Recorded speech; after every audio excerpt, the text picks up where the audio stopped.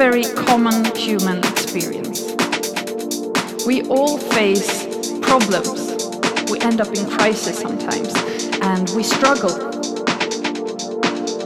But at the same time, I think most of us, we long for that other kind of life that entails meaning and connection and happiness.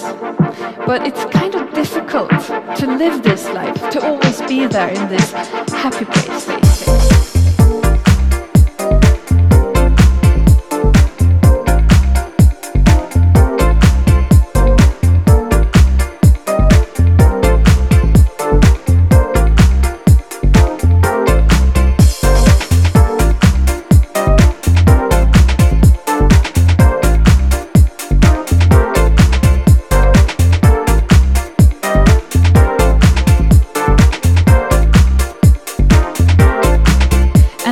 I want to show you why your brain is not always on your side when it comes to creating happiness, but also what we can do to counter this. And it's not going to be by just positive thinking. This takes positive action, because happiness is a skill we all can train and work on.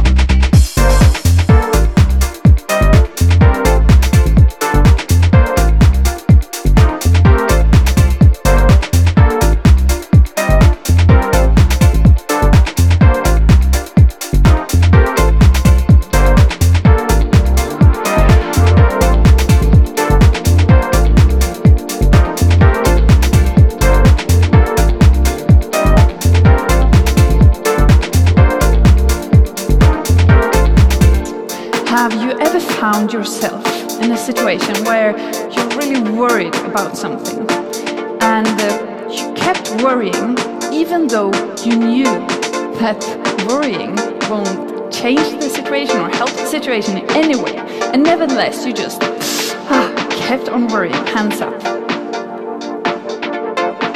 Happiness doesn't come from wealth, it doesn't come from fame or working hard, it comes from relationships.